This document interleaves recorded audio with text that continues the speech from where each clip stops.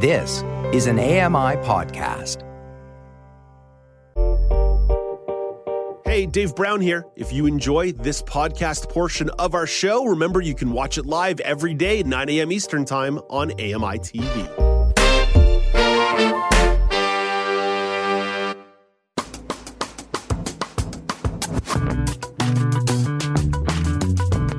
Welcome back. It's Now with Dave Brown on AMI TV. Just because we don't broadcast on AMI audio anymore doesn't mean we don't have love for the work that our colleagues do over there. Just some incredible reading shows going on right now, including Maclean's Magazine, which you can find weekdays at 9 a.m. Eastern Time on AMI audio. One of the reasons why the show is so good is because it's produced by Don Dickinson, who joins us with a look at a couple of this week's articles. Hey, good morning, Don. Hey, Dave, I'm taken aback by that compliment. I get AMI audio piped into my office every day as I'm working on the show in the afternoon. So there's some great work that you guys are doing there. My only regret is that I host the show live when Maclean's Magazine is happening. So I have to catch it on the repeat. But that's okay. Andy Frank made a nice wheel of broadcasting there. So I'm able to pick it up later in the day. Right. Good. Don, you have a couple great articles this week. The first one really takes a look at the rise and fall of cryptocurrency, but through a pretty unique lens. The article is called The Many Trials of Canada's Crypto King by Ethan Liu. This is just an incredible in-depth article, but give me a brief overview.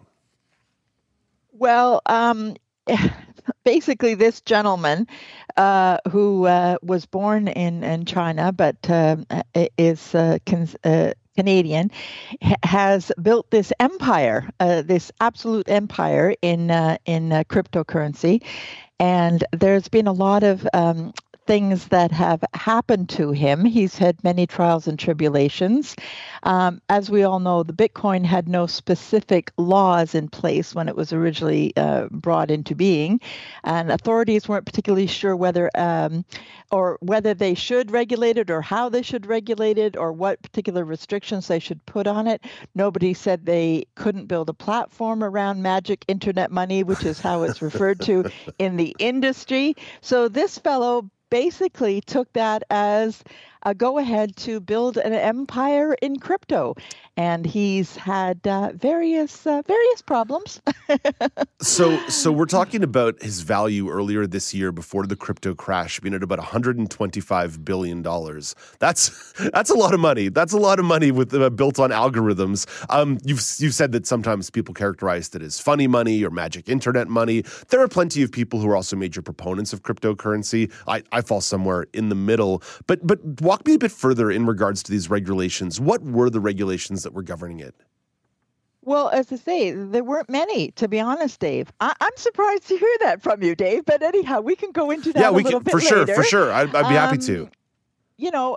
There weren't many at all in the beginning. And when he started, he was in the very early stages. And his, quote, worldview was that anything goes. And if there's no law against it, then it's legal, which is quite a way to look at things. Interesting perspective, right? Yeah. So he started out, as I say, in China. And then the country cracked down hard on crypto. And he shut down his Chinese exchanges and started dealing in Hong Kong.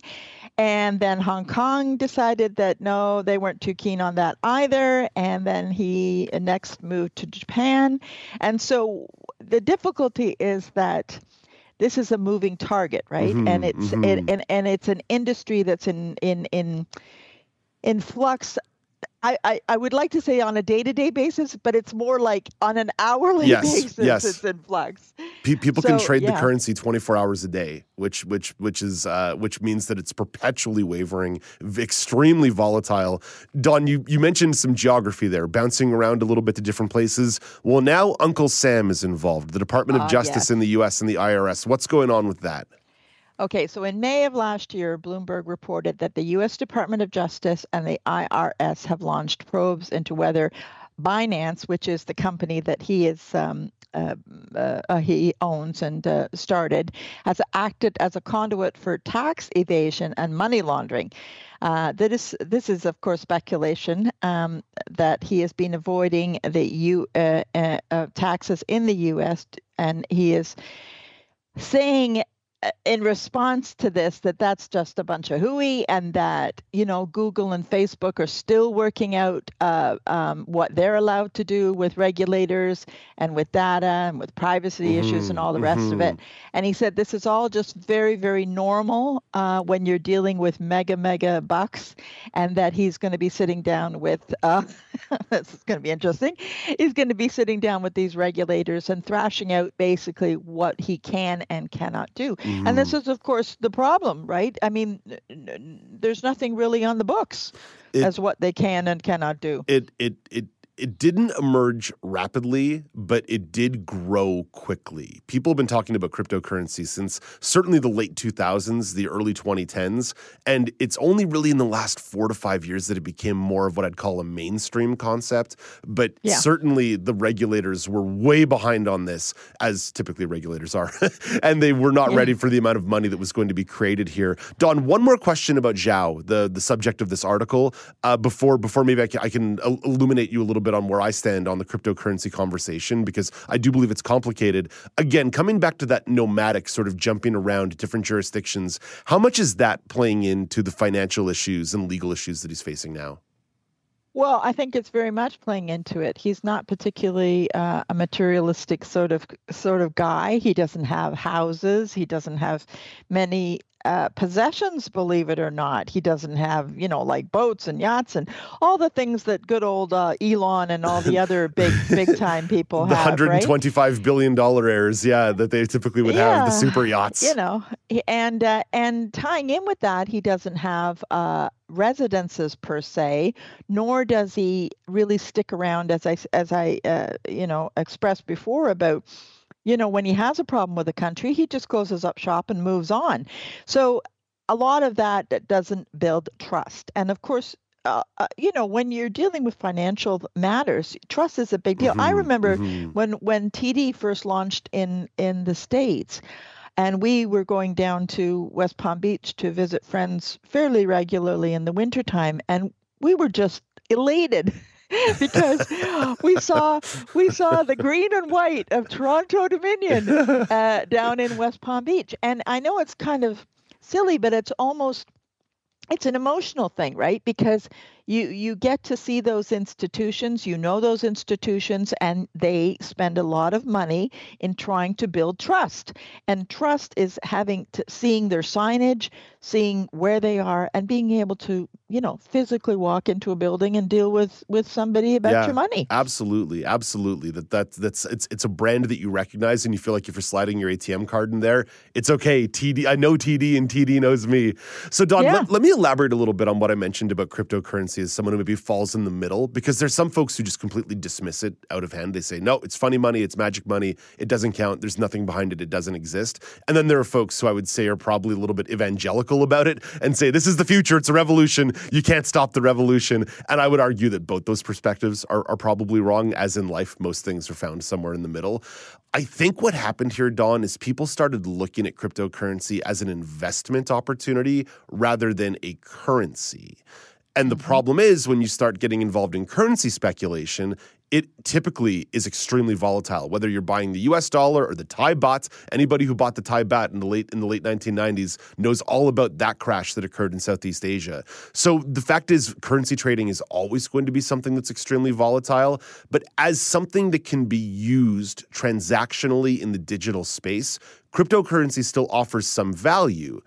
But again, you have to be thinking about things like Bitcoin or Ethereum, or what I would call the Cokes and the Pepsis of cryptocurrency. Because what happened is there was this mad dash where every jabroni in the world ran out and said, oh, well, I've got a cryptocurrency, and I've got a cryptocurrency, and I've got a cryptocurrency. And they don't carry that same sort of backing or brand or scarcity that typically you would find in those major brands of cryptocurrency. So I think what happened is there are the people who are trying to be evangelical about it, and they're super annoying. And then there's the people who want to dismiss it completely and maybe lose focus of the idea of the possibility of money moving swiftly and easily between people. The problem being that your haircut that cost you, a tenth of a Bitcoin on Sunday, then cost you a half of a Bitcoin on Thursday, and then cost you 1/100th of a Bitcoin the next week. There's just too much instability as any kind of structural currency.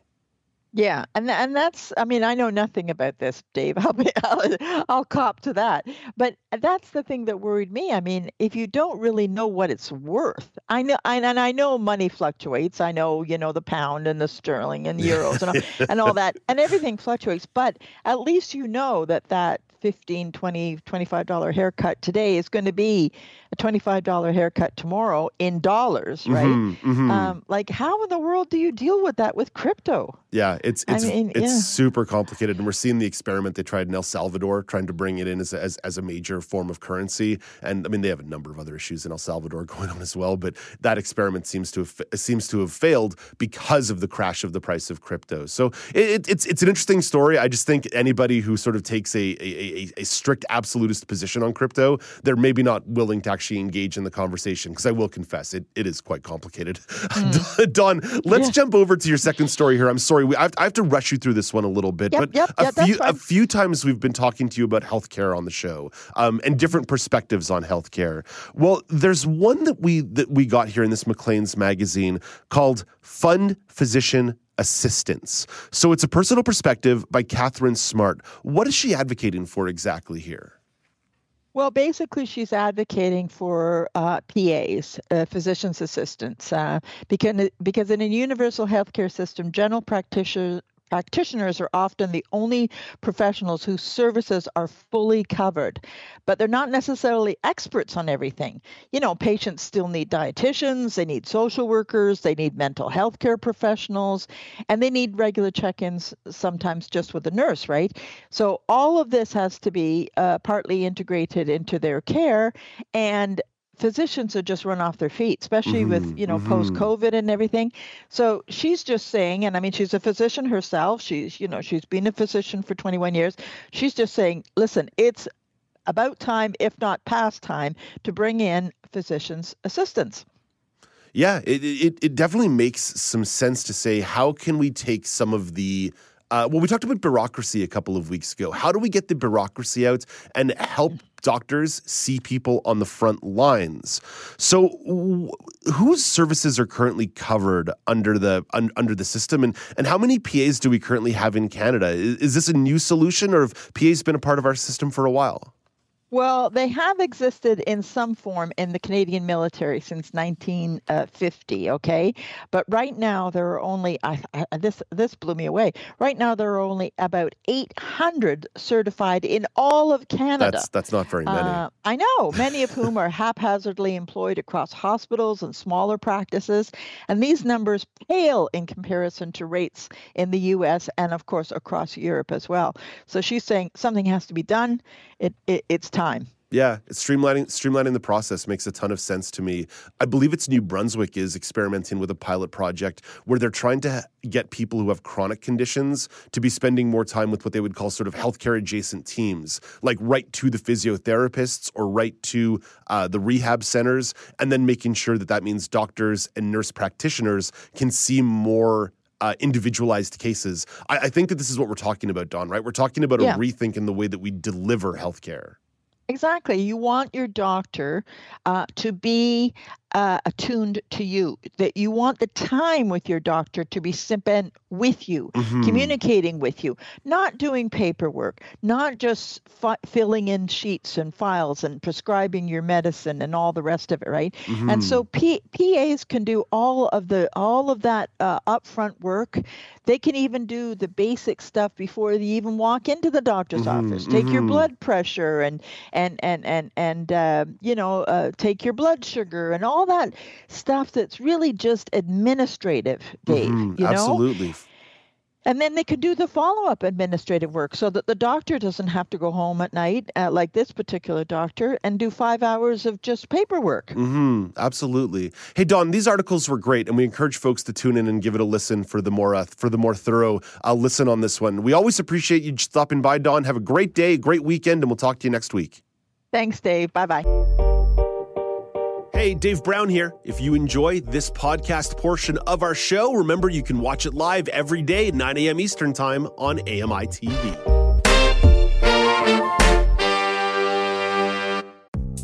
The Walrus is Canada's conversation, and you're invited to take part. Download AMI's Voices of the Walrus, where professional narrators read selected articles from the magazine. Available wherever you download your AMI podcasts.